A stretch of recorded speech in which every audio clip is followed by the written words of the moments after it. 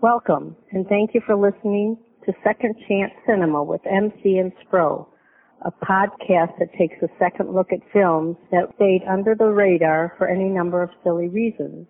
Before we begin our show, just a warning that our hosts do not censor their curse words and tend to spoil movies' endings. So if you haven't seen today's film, considering pausing this episode, watching it, and tuning in later. They won't take it personally. As always, MC and Spro, two well-mannered, handsome, wonderful boys, appreciate all their listeners and look forward to debating the greatness of this hidden gem.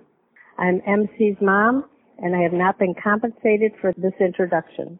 Enjoy the show. Oh, look at here. Looks like somebody threw away a perfectly good white boy. And he sure looks a hell of a lot like that, dude. We're screwed. What do you mean, we? You pulled the trigger, pal. Look, Louis, we gotta talk. See, Louis, Carl sort of knows this guy. So? I don't know him at all. What I'm trying to say is he shot him with a pellet gun. But he thought he hit him in the butt. I did hit him in the butt. You two seem to be in some serious shit here. I need a drink. Look, Louis, I know that I did not kill this man. You see, last night this guy here was beating on his old lady. So I took it upon myself to end the dispute. So you shot him? With a pellet gun. So you said. Now you shot him from where? From my apartment. So how in the hell did he end up here? Well, why don't you ask him? Have some. It'll settle your nerves. My nerves don't need settling. What is the maximum sentence for murder? I did not murder anyone. Jesus Christ, James, whose side are you on? I am not taking sides. Yes, Carl. You are. You've already convicted me. As far as you're concerned, I'm on my way to death row. Now, Carl, come on. Well, let me tell you something, pal. You are in it as much as I am. You were there. That makes you an accomplice. Look, you little bastard. I never wanted you to do it in the first place. I was totally against it. Try explaining that to the judge. I am not going to have to explain anything to any judge. This is your ball game, Carl. You are an asshole. And you are a trigger-happy idiot. Well, I am not going to rot in prison alone. Well, you're not going to mess up my life, you son of a bitch. Hey! What are you doing? Oh. You and your stupid pellet gun. Get off of me! You're a stupid man. In the history of cinema, there have been movies about astronauts, lawyers, doctors, pilots, police officers, firefighters, and basically every other occupation under the sun except garbage men until 1990, when we, as intrepid filmgoers willing to take a risk on a couple unknown kids, basically, were gifted the film Men at Work. Welcome to Second Chance Cinema. I'm one of your hosts, MC. With me, as always, is my comforting co-host, Spro. Spro, how are you? I am great. How are you? I'm good. I'm okay. I'm sort of in awe that we're discussing Men at Work on Second Chance Cinema because, well, let me just say it. There's so much to unpack about it. Yeah. There really is. We're also joined by a very special guest who you've heard before on some of our other episodes, joining us from Arizona, the Sunshine State. We are very, very happy to welcome our friend and film aficionado, Lee Charles. How are you, sir? What up? So you recommended this movie. You suggested that we do it, and you suggested that we really dive into it. And I have to be honest, knowing you as I do, I know that you're like I said, a film aficionado, and you have a taste for a lot of revered films, high art, a lot of well-respected directors. So I have to ask you, why did you choose this film? I think you can line it up with the other one that I suggested to you guys, The Ice Harvest. I think it's similar in the sense that not just because it's a comedy, but that sort of subgenre of hangout movie. It's one that was always on HBO when I was growing up, and it made me feel like I was hanging out with these guys. And it was always a pleasure, if it was on, to watch it from beginning to end. Spro, when was the last time you saw this movie before we watched it? I've never seen it. The only thing I remember from men at work was seeing the VHS tape in the video shop, which was the like low budget mom and pop video rental store that was down the street from me. And I remember,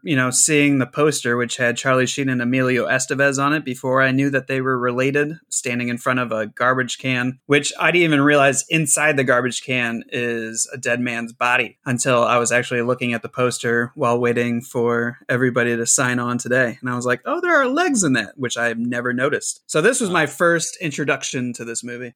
Before we dive into the movie and the discussion, there's a little tradition we have here on Second Chance Cinema, which we actually updated during our last episode that has to do with poetry and our affinity for describing these movies in ways that are dear to our heart. Before last episode, we used to just pick what type of poem we were going to do, sort of willy-nilly, which was really undisciplined of us, and I think we're better than that. So last episode, we introduced the Wheel of Poetry, and on the Wheel of Poetry are 5 selections that can be used to complete this part of the show. There's limerick, toast/roast, haiku, ABAB form, and song parody. So what we're going to do now is we're going to spin the Wheel of Poetry. We're going to land on a category. And then the 3 of us are going to have whatever the length of the trailer is to compose a poem in that vein. Sound good? Sounds good. Spro, you want to spin the wheel? Ready? Here we go.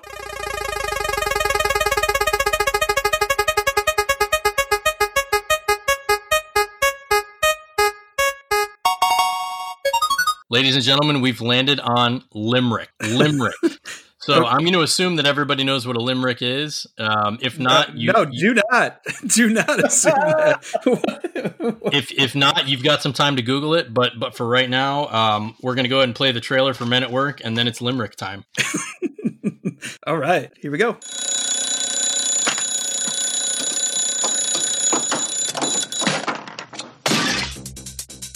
In the 2 years you have worked here, you have broken just about every city ordinance that pertains to this line of work. Well, you can't say we haven't been a lot of laughs. You gotta complain about banging trash cans on P Street at 6 a.m. this morning. You boys know anything about this? No, sir. Pump it up a little more, get the party. This is the last year we throw trash. You said that last year. Yeah, but this year I mean it. You meant it last year. Just think of the garbage business as a way station on the road to Nirvana. What was that for? You didn't like it. No, I liked it a lot. Then shut up. Yo, pump up the jam, pump it up while your feet are so. What is the maximum sentence for murder? I did not murder anyone. Pump it up a little more, get the party. You and your stupid pellet gun.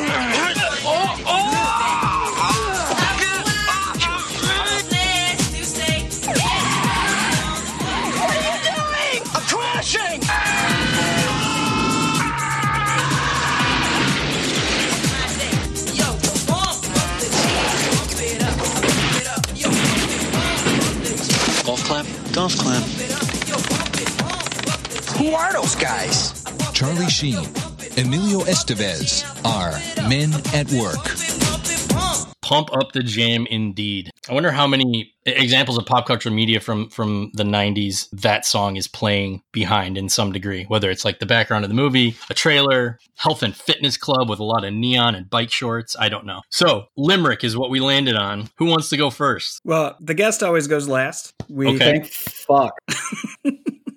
I had to Google limerick. I used to do a limerick like every other show. You never paid attention? I remember, no, I pay attention all the time, but I remember like the cadence of it, but I was like, what are the actual, rules? Like I got haiku is 5, 7, and 5. Like I understand that, but so I looked it up. All right. You want to go first then? Yeah, I'll go first. This might be my first limerick ever. All right. Here's to the garbage men clanking trash cans at 4 a.m. They inspired Estevez to write his best. Reminder, Keith David is the man. I like it. Keith David. We'll talk about him later. Here's mine. The critics all said it was crap. They said that they all took a nap. We thought it was keen. Estevez and Sheen. Let's celebrate with a golf clap. Very good. All right. Lee Charles, let's hear it. Boys just want their own surf shop. They're constantly hassled by the cops. A body is found. They cart it around and Keith David's psychoticness is nonstop. Psychoticness. You might be the first one ever to make up a word on the show. What's the proper noun form of psychosis? Psychosis. Psychoticness sounds much more menacing, though. So nicely done. Lee Charles, you recommended this movie. So you mentioned before that it's what's called a hangout movie. When you frame it like that, the movie seems to make a lot more sense in terms of why it's just effortlessly enjoyable. Would you agree with that? Absolutely. It's just a couple of dudes. When I watched this movie when I was younger, I was living at home, obviously, and I was probably between 10 and 15 when I watched it. It came out on DVD somewhere around 2001 or 2002, and I remember my brother snatched it up, toot sweet, and it was the entire summer of 2002. He and I probably watched it 50 times. When you're young and you're living at home, and these two guys are, not necessarily partying, but they're good buddies. They got jobs. They got a place to live. They live by the ocean. They don't take life too seriously. They're pretty cool, funny. Yeah, it was endearing. I was already in love with Emilio too, by the way. See, so Emilio would be Young Guns by then. So what I'm gathering from this is that Men at Work for you was a pretty sentimental movie. Yeah, after time passed. I mean, when I watched it, it was like any other movie that I watched 1,000 times over and over again. It was comforting. But then as time went on and it disappeared off my radar and then reappeared with the DVD release, became this nostalgic rewatch. So, do you have the DVD? Oh yeah. Oh yes. I couldn't find it for anything cheaper than $25 to $40 when I was looking that for it. That was a bargain bin favorite for a long time. But yeah, my brother worked at a mall at the time, so he was always popping around in all the stores. He was the one that brought it home. As soon as I saw it was on DVD, I went and picked myself up a copy. Can we legitimately say that this is an 80s film? I know it was released in 1990, but this is quintessential 80s, through and through. I mean, it's right on the cusp because I would argue that the hairstyles and the jewelry, specifically Emilio's earring, are straight 90s. But again, the bad guy's giant cell phone, that's classic 87. So I think it toes the line between, that great era that was the late 80s and early 90s. The bad guy, straight out of Don't Tell Mom the Babysitter's Dead. I didn't realize that guy was a career bad guy. And so Curly Sue. I used to get called that in grade school because I have curly hair. So thanks for bringing that up. Anyway, so let's talk about the bad guy. So the bad guy, if anything is typically 90s about this movie, it's the bad guy who is a toxic waste baron, which is a trope that off the top of my head, Karate Kid 3 is my favorite toxic waste baron villain, but there are tons of others. And he plays the character, well, a little over the top in terms of the smarmy, just greedy villain, but I didn't get the vibe of the caricature of just ridiculousness. He was almost eerily believable. First, you lose the body. And then you deliver me the wrong tape. Now, I don't think that either of you personally set out to destroy my company. But I sent you out on a simple task. And simply put, you loused it up. Now, apparently, Berger had a special relationship with his campaign manager, Susan Wilkins, 825 Esplanade. That's where we iced Burger, Chief. I know where that is. Well, did it ever occur to you two idiots that she might have the cassette? I think he wants us to kill some more people. Okay. Have you ever seen the Coen brothers' first film, Blood Simple? Because John Getz, that actor, is the lead in that movie. It gives you a little bit of a stark difference between this performance and what the man is actually capable of. Or if you've ever seen Social Network, he's been in a couple of Fincher's later films. But I mean, we were just saying, Don't Tell Mom the Babysitter's Dead. He's a sleazebag. Curly Sue, he's a sleaze. He's the same character in those movies and this, and it doesn't feel to me realistic at all. Find it. See, to me, I didn't get the exaggerated vibe until near the very end, where they thwart him and send him down the tube of toxic waste or whatever. I thought there were some silliness, but at the same time, I thought he was kind of genuinely unnerving and menacing. I guess that's what I mean. Good. Who did Curly Sue? That was John Hughes. I don't know that he directed it. He may have. I can tell you for sure he definitely wrote it. But is that guy a John Hughes guy? Because I know John Hughes was behind the scenes on this one. What? You didn't know that? No. John Hughes was originally supposed to direct, and then it stepped aside, and Estevez took the place. No way. According to internet research. All right. I did not know that. Yeah, no, he wasn't in any Hughes movies that I've seen, and I've seen most, if not all of them. So Gotcha. So I was going to say, diving into the plot, we've got Charlie Sheen and Emilio Estevez as, they're not brothers, right? They're just friends. yeah. Because, and I didn't realize that until the end when I saw that Emilio Estevez's name in the movie is James St. James, which made me laugh when I saw that in the credits. But as I'm watching this movie, of course, I'm familiar with all of these actors from other movies. So I'm thinking this movie represents what could potentially be an epilogue for the Bud Fox character from Wall Street after he's been arrested and jailed, and now he works as a garbage man. And a side quest sort of deal for Gordon Bombay, maybe in between when he gets arrested for drunk driving and then goes to coach the Mighty Ducks. And for Keith David, a prologue before he gets promoted to general in Armageddon, because he was a military guy, he was a little crazy, but then I like to think he got his life together, and then 8 years later, he was General Kinsey in Armageddon. Or what about a sequel to Platoon, where Keith David and Charlie Sheen were brothers in arms? Maybe they had such drastic PTSD that they forgot they knew each other, and they met up. That's why he's secretly like low key violent with Emilio Estevez, but not with Charlie Sheen's character Carl, because he's like, I don't know why, but I feel strangely linked to this guy. See, this is when we say there's a lot to unpack about these movies, this is what we mean, because this is a canon that we've just invented that I would camp all night for tickets to this show. So their characters are established pretty early as, like you said, Lee Charles, earlier, like cool guys. Emilio Estevez, I think his character, the first scene you see him, he's like, he wakes up on the beach with this girl, surfboard, long hair, everything cool in the 90s. Charlie Sheen wakes up in his apartment and he's like peeping on the neighbors like across the way with his binoculars. He's got an air rifle. He kind of doesn't tell his boss to fuck off, but he's kind of like, yeah, I'm on it, and then hangs up the phone. So right away, these guys are endearing and charismatic when it comes to like, okay, I get exactly what these guys are about. What I like about this era of movies, though, is they don't rush it. Like, they're like, we're just going to let this slowly unfold, and they give you things that you don't realize are going to be integral to the plot later on. Like, I just thought Charlie Sheen was peeping on his neighbors. He sees the guy with the binoculars looking back at him, but that really has nothing to do because he's going to still peep. And he sees a girl and you go, oh, that's kind of the love interest. But what this whole thing is setting up is the fact that his peeping Tom is going to be integral to the inciting incident of the plot, which is the death of the mayor. He wasn't the mayor yet. City councilman. So, and that's where the plot picks up, when they're picking up trash one day and they stumble upon the classic bright yellow toxic waste barrel with a dead city councilman inside. Speaking of the toxic waste barrel, one of the little things in this movie that made me laugh was when they show the bad guy's office, he's got a little diorama of little toxic waste barrels on his desk. And I was like, I appreciate that attention to detail, because that makes me feel like this bad guy is invested. This is still a movie that you can find a beautiful metaphor for our heroes who clean up the trash and essentially save the environment, combating the forces of evil that do the exact opposite by destroying the environment. And I think that's really nice. And doesn't that theme smack of the 90s? I think maybe that's why, not just everything else, but that theme is so 90s. It feels like when we were just absolutely inundated with Earth Day propaganda and Save the Rainforest propaganda, and we had to sing that fucking song, The Rainforest, the tropical rainforest.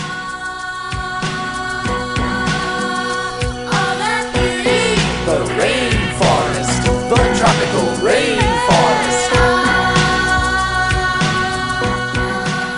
Yeah, I'm so glad that came up during this episode. I haven't thought about that song in 25 years, and now I'm never going to stop thinking about it. Sprout, why don't you illuminate the interesting bit of trivia that you shared with me earlier today? I was listening to another podcast, Rising Tide Lifts All Ships, so I'll shout them out. It's the NPR Throughline podcast, and back in the last autumn, they did a show about recycling. And the one host on it says, like, oh, I don't like recycling, so then they did a deep dive to figure out, why this man was so opposed to recycling, and what they found out was recycling was an invention after World War II by the plastic factory, so that they made the disposal of their products the responsibility of the consumer, so that then they can further process and manufacture single-serving items. That sounds more cynical than the plot of this movie. So, like, the people, I think it's like Keep America Beautiful or America the Beautiful or whatever organization that was that had the crying Indian. That was the plastic corporations putting out that And anytime you see somebody who litters, the litter bug, I think there was somebody called Susie Litterbug or whatnot that was on commercials back in like the 70s. That was all paid for by the plastic corporations. And what they were trying to do was to make people feel guilty for, and obviously it's a good thing. Like we shouldn't just throw plastic anywhere, but really we're throwing plastic anywhere in landfills. It doesn't matter whether it's in a landfill or it's on the ground. It's still polluting the earth. That's interesting. But it also kind of adds a new, like, sort of punk rock element to the people that have like one of those giant Gatorade bottles in their car with them. And they're like, I'm not pulling over to piss. And they just fill it with steaming, frothing urine and then throw it out. And you see it in the, on the side of the highway. Those people are heroes. Yes. I have never seen a Gatorade bottle full of urine. Well, that's the Arizona state flower. Oh, okay. I'm trying to wrap my head around what size Gatorade bottle. Can you illuminate that at all? The chunky one, not the little guy that looks like a 20-ounce soda, but the big the fat one. Okay, so I'm thinking that's like 32 ounces. That's interesting and kind of impressive actually. If you can do that in a moving car, it's got the wide mouth too. So that wouldn't be a problem for me. Anyway, so. So the little things about this movie that I noticed, there's a part where they're collecting the garbage and they go to this woman's house and she opens her gate and she's like, hi, and she gives Emilio Estevez a hug and then we never see her again. Can anyone explain that to me? Does anyone remember that? Oh, yeah. That's just showing that Emilio is good with the ladies. I mean, he wakes up with one on the beach. I think that was kind of doing garbage men a service because you don't think of garbage men being ladies men, right? And so I feel like this was doing, garbage men a service to be like, no, Emilio Estevez, garbage men by day, ladies man by night. Okay. Smell doesn't bother anybody. And it goes with the story because that's when Carl is kind of talking about how he, wants to settle down and get serious and how, he can't figure it out with the ladies. And James is like, I don't ever have any problems. And he's like, yeah, that's because you're a child and you don't take anything serious. He's like, what's the last girl you took seriously? And he's like, Betsy Sabetta. Dear John, I'm sorry things didn't work out for us. You're a sweet man and I'll always love you. Aww. This is the kind of shit that really breaks me up. It's an epidemic, I tell you. What is? Just women, relationships, all of it. I never have a problem with it. Hi, James. Morning, baby. It's because you got no heart. What? You got no heart. Who's the last girl you were serious about? Betsy Sabetta. Betsy Sabetta? I was in the 9th grade and she had a hair lip. She did not. She did too. She did not. Did too. What do you know about her anyway? I know she had a hair lip. It gives a little bit of the background to let you know why Sheen is all about Leslie Hope's character. This movie was filled with little Easter eggs, which I appreciated. Another one was, I think it was maybe even during like the opening credits, Charlie Sheen is picking up garbage from a public waste bin and somebody, I think it was maybe even like a kid on a bike or something, goes, hey, mister. And he just goes, shut up, dickhead. Like completely unprovoked, unless I'm missing something. It's one of those weird like throwaway lines that I feel like had I found this movie long time ago, I would still be quoting to this day. And then I loved when after they do the wonderful montage of them sort of just joking around with the trash can lids and throwing the bowling ball and just kind of like having fun as garbage men, they go into their boss's office and the boss just says, he's saying like, we got some complaints. And then he says, did you roll a bowling ball down the alley? And Charlie Sheen just goes, nope. And that's that. It made me wonder what would happen if this movie was set in the time of like everybody videotaping everything and then posting it to YouTube as a complaint. Like you're gonna be on YouTube. You're gonna be on YouTube. Oh, it's my right to video you. You're gonna be on YouTube. But instead, Sheen was just like, nope, and that was that. It was beautiful. It wasn't the Shaggy defense. It wasn't me. Exactly. It wasn't me. What was the other guy's name in that song? Shaggy and...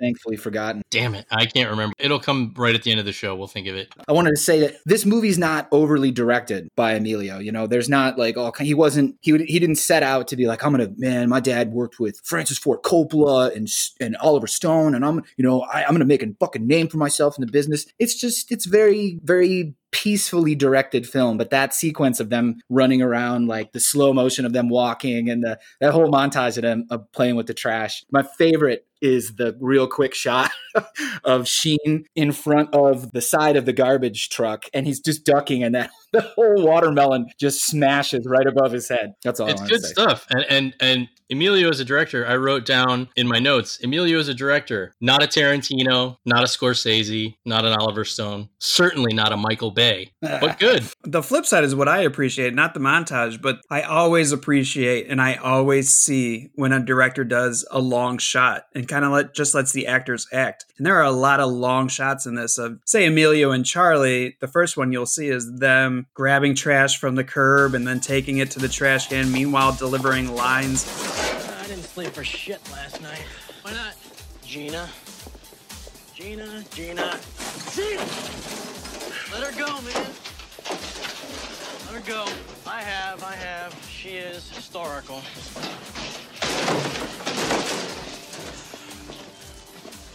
She said she couldn't see herself with a garbage man the rest of her life. Didn't you tell her you weren't going to be a garbage man the rest of your life? Didn't you tell her about our surf shop? I told her. I think she was getting pressure from her family. Father never liked you. Yeah, what does he know? Well, life's a bitch, right? Hey, ain't that the truth?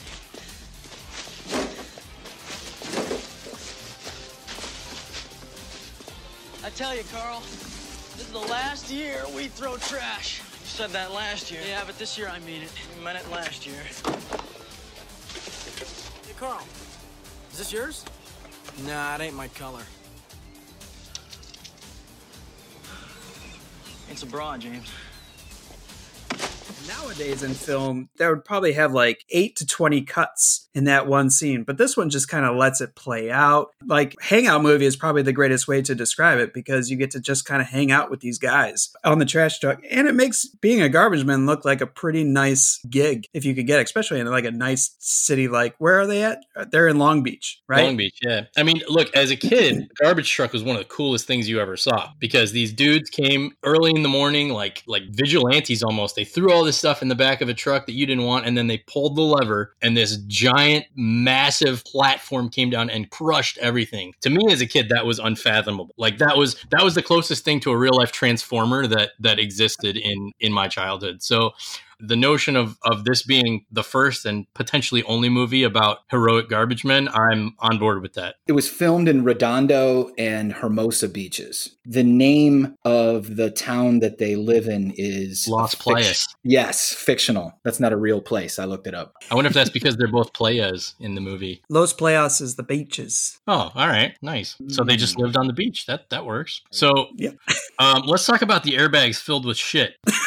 That to me, the first time I ever saw this movie, I'm guessing it was probably about 8 years ago, and it was purely on the recommendation of that scene specifically, or rather those two scenes, because they get it twice. If there's one thing that I kind of wish they would have explored more in this movie, it was the rival garbage men, because they were serviceable in terms of like they helped move the plot forward, especially toward the end when they cut the brakes and stuff like that. But leading off with a prank that involves filling someone's locker with an airbag and filling that airbag full of shit. For me, it peaked way too early, and I would have loved to have seen more back and forth, just pranks between those guys. You know what it reminded me of? It reminded me of in Bad Boys and Bad Boys 2, when Will Smith and Martin Lawrence are always jawing with the other two cops, and they're just insulting each other back and forth, but it's hilarious. But at the end, they're also just like, we're on the same team here. I would have loved to see more of the pranks, just based on that one that we saw. I agree. The one prank looked like it, like when they're sneaking up on the locker and the airbag with shit just explodes in their face. That had to hurt, no? I can't imagine doing more than one take for that. That seemed like, I imagine that was like a one take stunt, essentially akin to like the True Lies limo off the bridge while he's grabbing her from the skylight. You get one take to do this, and they nailed it. As far as the other garbage men go, explain them to me, because one's a Rastafarian, and the other is like, what the fuck? It's like a biker or something. He was like he had like a mullet kind of, or like a ponytail, and he was kind of all over the place. But even in between those two and the hitmen guys, whose license plate said hitmen, which again I respect, they had a repartee also. The two hitmen, there was the one guy was Italian, so the other guy was picking on him for that sometimes, and then the other guy got tased, which I thought was pretty funny because his belt buckle lit up. That was good. Oh, and then even the bike cops who pull over Emilio Estevez and Charlie Sheen in the beginning, they had 3 sets of duos that could have been really, really funny in more scenes, I think. That's a good point. I was going to say that all the duos are great. The 2 garbage men that they kind of wore with playfully, they're my second favorite. But the trio, when you get Emilio and Charlie together with Keith David, for me, that's where the movie just takes off. Let's talk about Keith David, because Keith David is, I would argue that Keith David is the star, the darling of this movie, because of just his ridiculousness. He's what I remembered the most from seeing it 8 years ago and then going to rewatch it. I was like, oh, I remember Keith David being pretty funny in this movie. Not to be confused with David Keith, who, of course, plays rival slugger Jack Parkman in Major League 2 alongside Charlie Sheen. Just a little trivia for you there. But Keith David plays this, and it's kind of funny how he gets introduced to the movie. He's the sanitation chief's brother, and he's supposed to be supervising Charlie Sheen and Emilio Estevez because of all the complaints they've gotten, which is kind of a convenient way to introduce a ridiculous character, no?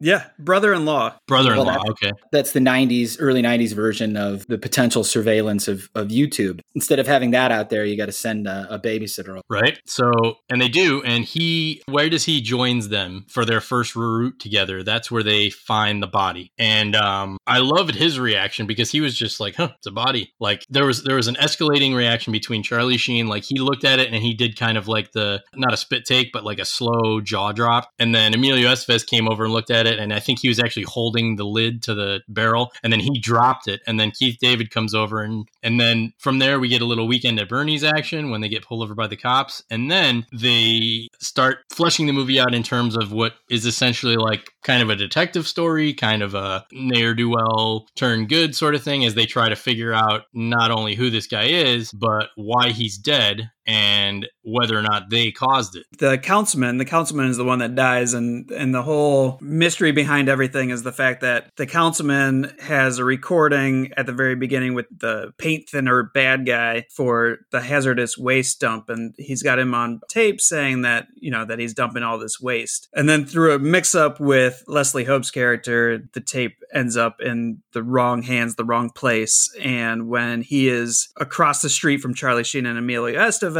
Charlie Sheen thinks he's roughing up Leslie Hope, so he shoots him in the ass with the pellet gun, which is one of my favorite lines, because they go, what's shooting him with the pellet gun going to do? And Charlie Sheen says, it allows me to aggravate a situation without changing it. What are you doing? I hate shitheads who bully their women. So what are you gonna do? Shoot him? What? It's the principle, James. No, with a pellet gun? I mean, what are you gonna accomplish using that stupid thing? It allows me to seriously aggravate a situation without actually changing the course of history. It also stings like a bitch. I'm like, oh, awesome. Yeah. It was really deep. So he shoots him, and then they both have a beer and celebrate without looking to see that the councilman ends up being strangled to death and thrown into this hazardous waste barrel. And then a getaway car hits a bump, and the barrel falls out into the curb. And that's when they find him. Here, the whole point of this long diatribe that I'm on is the fact that I did not like the councilman's acting at all when he was alive. I couldn't take my eyes off of him when he was dead. This man's dead corpse was phenomenal. I applaud this actor's deadness. Which brings up a question that I have. So he got killed at night, found the next morning. Then, if my calculations are correct, the rest of the movie takes place over the span of about 48 hours. Yet, the final time we see him in the movie, he's pretty much in perfect, pristine condition. So, the science involved in Men at Work, the biology of a decomposing body, I might take a little bit of issue. I'm going to Google how long does it take a body to decompose. No, I'm not going to Google that, actually. Because that'll be in my search history. All I'm saying is I've from what I know, watching the Learning Channel and stuff like that, I feel like he would have been a little bit more popped open, full of decomposing gases, pus, etc. I mean, what's Weekend at Bernie's? How long is that? I'm guessing it's a weekend. You son of a bitch. But yeah, I mean, who knows? Maybe bodies decompose different in LA. Can we backtrack, though? I feel like we did not pay Keith David the correct amount of respect. Go for it. Preach. Well, prior to them finding the dead body, you've got the initial confrontation where Carl is trying to be the peacemaker between, and Emilio's doing this sucks. If you want to keep your job over there, I suggest you tell me what you will mumble. I said, this sucks. Basically, so do you. And then he gets punched. And then they go to the diner, and that's where Keith David has what is still the most quotable and my most favorite scene from the entire movie. When Carl gets them to kind of bury the hatchet and they do that half-assed handshake and, you know, he like slaps his hand instead of shaking it. And Emilio just sort of surreptitiously reaches for one of Lewis's fries while he's drawing that fucked up picture, which we can talk about too. And that's when he grabs him by the wrist and he gives him that speech about sacred things in the world. There are several sacred things in this world that you don't ever mess with. One of them happens to be another man's fries. Now you remember that, and you'll live a long and healthy life.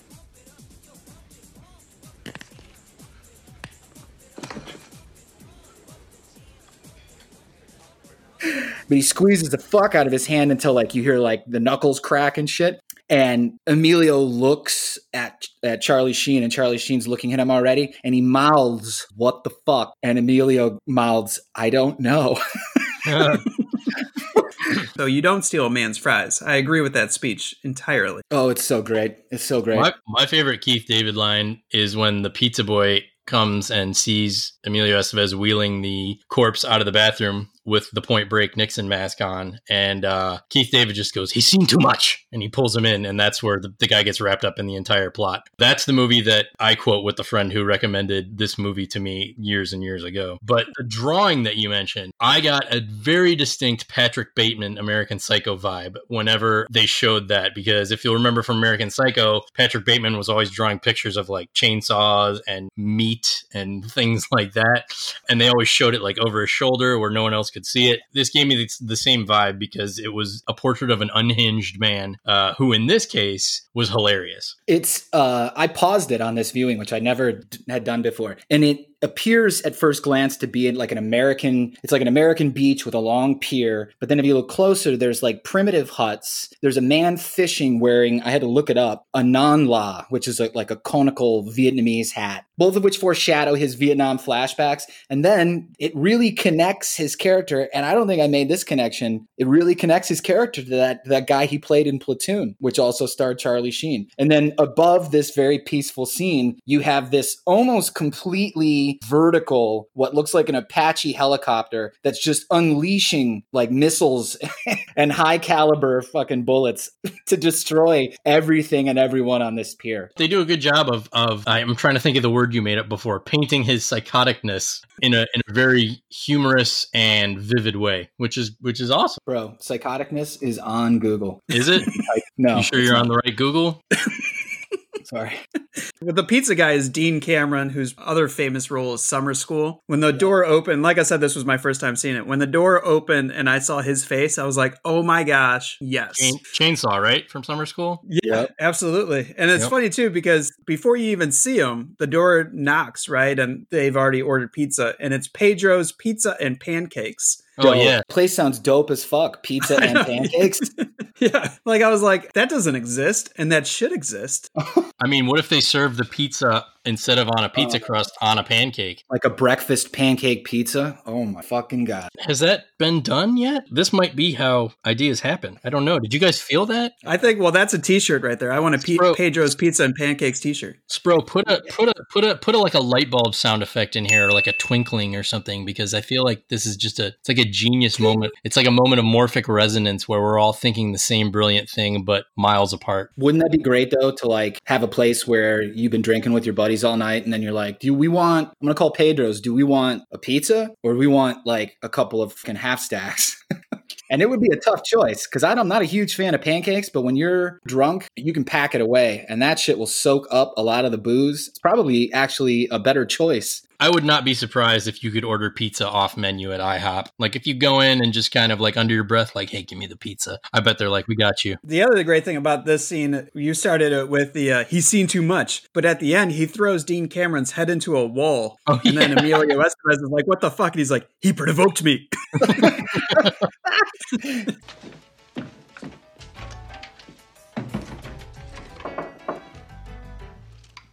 Who is it? Pedro's Pizza and Pancakes.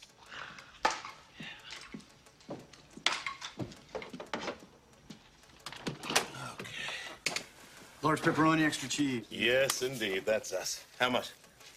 $8. How much? $8. Okay, 1, 2, 3,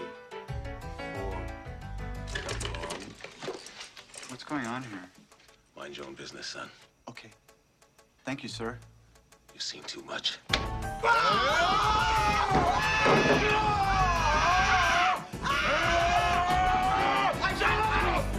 what the hell are you doing? He saw you with the body. He can start all kinds of trouble. So you kidnapped him? Good solution. Here, take the money. I won't say anything to anybody. You bet you won't. What the hell?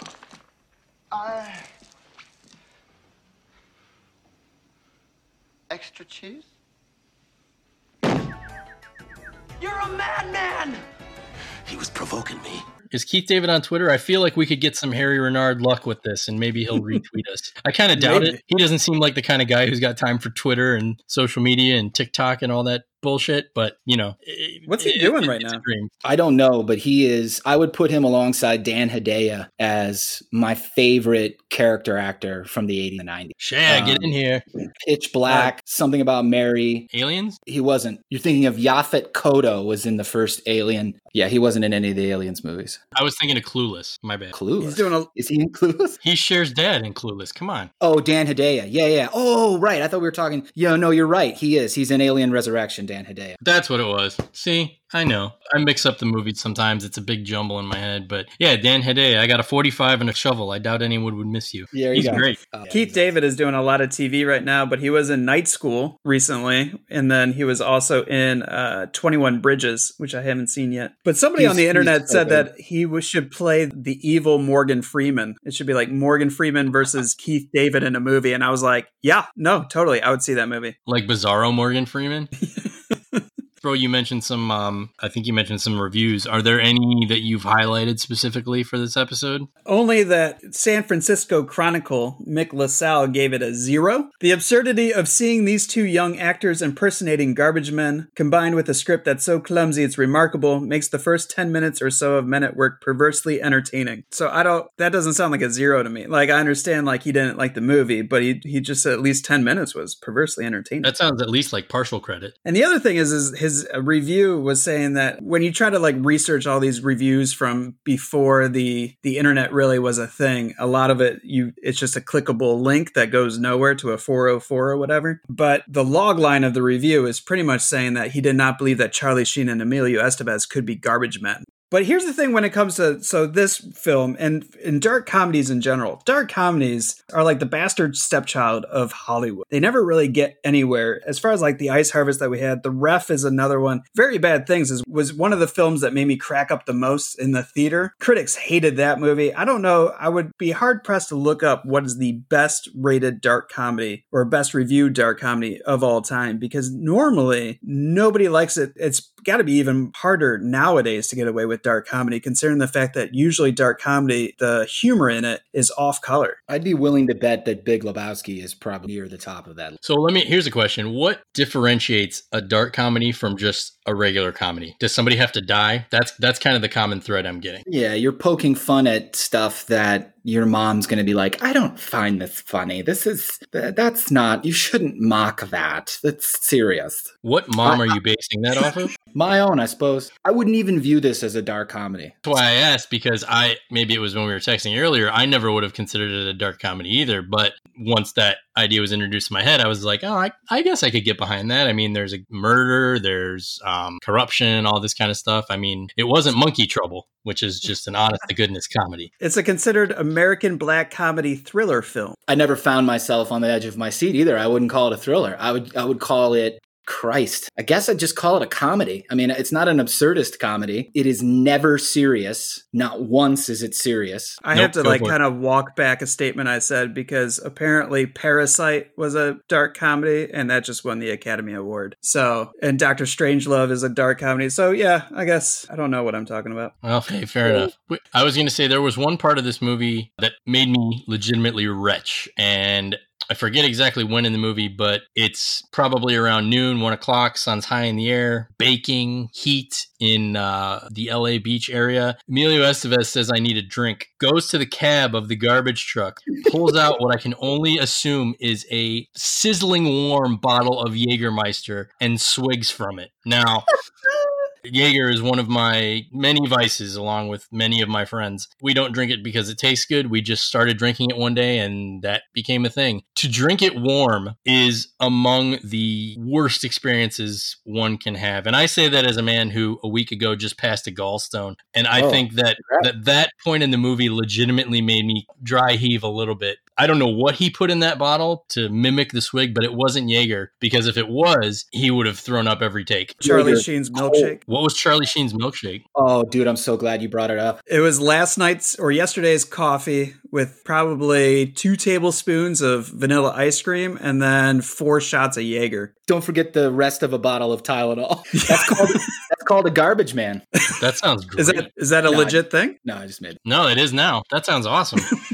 Once bars reopen, that's the first thing I'm going to order. I want a garbage man and a pizza pancake. This movie has a lot of opportunities for shot names. You go up to a bartender and say, give me a Keith David. And that sounds like a distinguished name. So like if you get a bartender at like a hipster bar, I feel like that bartender would feel really insecure if he didn't know how to make a Keith David. He'd be like, oh yeah, let me go get that for you. No problem. Did you guys notice, I mean, were you looking deeply into this and looking for like little Easter eggs and stuff? Because I wrote a few down. The Rastafarian garbage man has a wedding ring on. I don't know why that struck me strange. It's just his character doesn't seem like somebody that would be married. He's out cutting people's brakes. I mean, I guess he's the one with a bit of a conscience. He's the one that's like, you know, our beef isn't with the girl. It's with Carl and Lewis. I would pay $1 million pesos. He doesn't seem like somebody that would be married. I did not notice that. I wonder if that was a conscious decision or if they just forgot to take it off. Hey, there's somebody for everybody, all right? There's somebody for everybody. Well, that's the thought, right? The hope. What other Easter eggs? This one I never noticed, just because I was so excited to be a part of your podcast. By the way, just as a fan, I love listening to the show, guys. It's such a blast. That one that you guys had on recently with you guys and Rudy with the Wizard was so dope. I was laughing out loud like an asshole the entire time. Well, thanks, man. Usually we make a joke about us only having 2 listeners, but tonight we only have 1 because you're on. So nice. When they're in whoever's apartment it is, I'm assuming that they're roommates. But when they're in Carl and Lewis's place, it's when Carl is across the way with Leslie Hope's character and they're ordering the pizza and everything. You can see on the wall, there's a poster and it's of Emiliano Zapata. And it has the quote on it, better to die on my feet than live on my knees. And I don't really think I knew who he was, but I looked him up. He's a Mexican peasant who led like a class rebellion aimed at land redistribution. He was kind of like a Mexican Robin Hood. He was very beloved, almost, I guess, probably like Mexico's version of Ernesto Che Guevara. He was a hero of the people and was assassinated because of his socialist tendencies. And that's kind of a weird choice for them to put in there in the background. Maybe they thought like nobody would ever be able to see it because it's really small. Like I had to get right up next to the TV. I feel like that was just like the smartest 30 seconds we've ever had on the show. I agree. Between the pancake pizza idea and that, I feel like the intellectual discourse has just skyrocketed. We're not so much a podcast anymore as we are like the Algonquin roundtable of internet radio. So just to give you guys a heads up, Rick Rock, that was the guy's name from the Shaggy song. Nah, I've never even heard that name in my life. And we bring it full circle just like that. One more. Yeah. Phrenology. Oh. You were born through cesarean, no? No. Well, it's not an exact science, of course.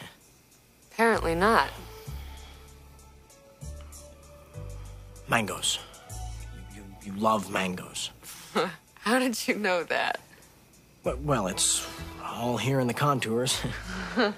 Yeah. Huh. So, that's phrenology. It's fascinating, no? No, weird. Wasn't that debunked by this point? Is this woman so wrapped up in her career that she genuinely believes, or is she just kind of horny and into this guy and she's like, yeah, well, I know phrenology is a bunch of bullshit, but the history of phrenology is frightening. She just goes along with it. Everything that he's, you were a cesarean section. You like mangoes, blah, blah, blah. I didn't realize phrenology was a thing. Oh, it's real. But I was going to say, maybe they were kind of poking fun at it in a meta way where if it had been debunked, they were just like lampooning the fact that it had once been a thing. I must say, I really liked her hair, and I like Annie McDowell's hair, and I don't understand like where these women are that have like this nice big mane of curly hair. Curly noodle, like Carol Kane hair. Yeah. Yeah, dude. Yeah. So, anybody want to add any final thoughts about Men at Work? Lee Charles, we'd love to hear you. If you were going to pitch this to someone who had never seen it before, and even trickier, is not a fan of the hangout movie genre, how would you sell it? Or doesn't even know who the Estevez brothers are. Yeah, it would be tough. It would be tough. I think, quite honestly, the way you open the show is the most intriguing way. I would steal pretty much verbatim your entire preamble about, we've had movies about cops, we've had movies about politicians, we've had movies about teachers, and yada, yada, yada. Have you ever seen a movie about garbage men? It would pretty much fall in their lap as a, that sounds interesting, or no, I haven't seen a movie about garbage men and I don't give a shit.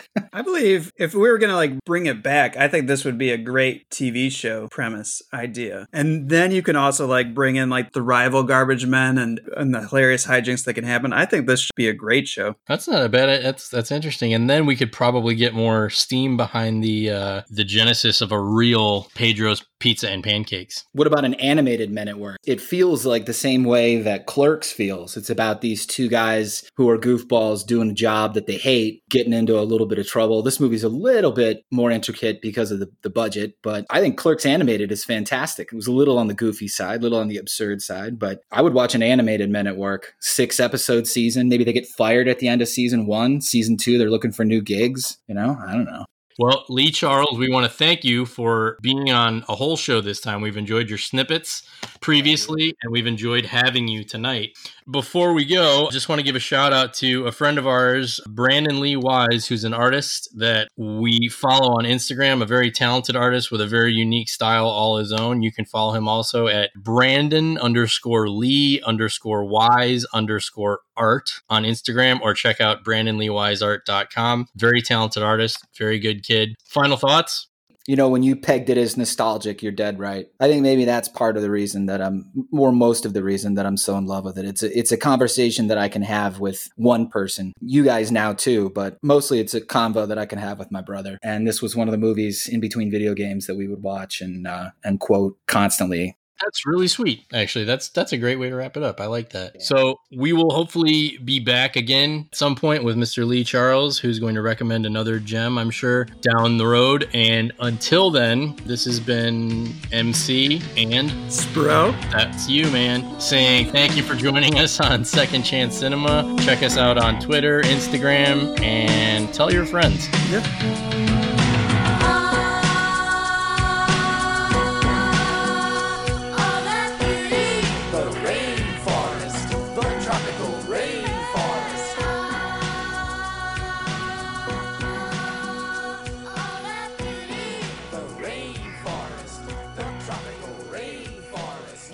Thank you to Lee Charles for being our special guest and recommending this movie. Men at Work was produced by Epic Productions and distributed by Triumph Releasing Corporation. Second Chance Cinema is a fan of the film and urges you to check it out. Closing credits music is the original Rainforest rap as found on YouTube. We cannot figure out where this magnificent song originated, but we admire the creators. Thank you for listening to this episode of Second Chance Cinema. If you have any comments, questions, corrections, or would like to recommend a movie for a future show, you can reach us at secondchancecinema@gmail.com. That's 2ndchancecinema@gmail.com. You can find us on Twitter at MCandSpro, or check us out on Instagram at 2ndchancecinema. To help our little show out, please tell your friends about us, leave a review wherever you listen, and be sure to subscribe and download each episode you listen to, as those simple steps make us much more visible in the universe, which makes these fine secret cinematic masterpieces more visible. And isn't that really the whole point? Now go on. Have a wonderful day, you beautiful person, you. We'll be right here, in the tropical rainforest, waiting.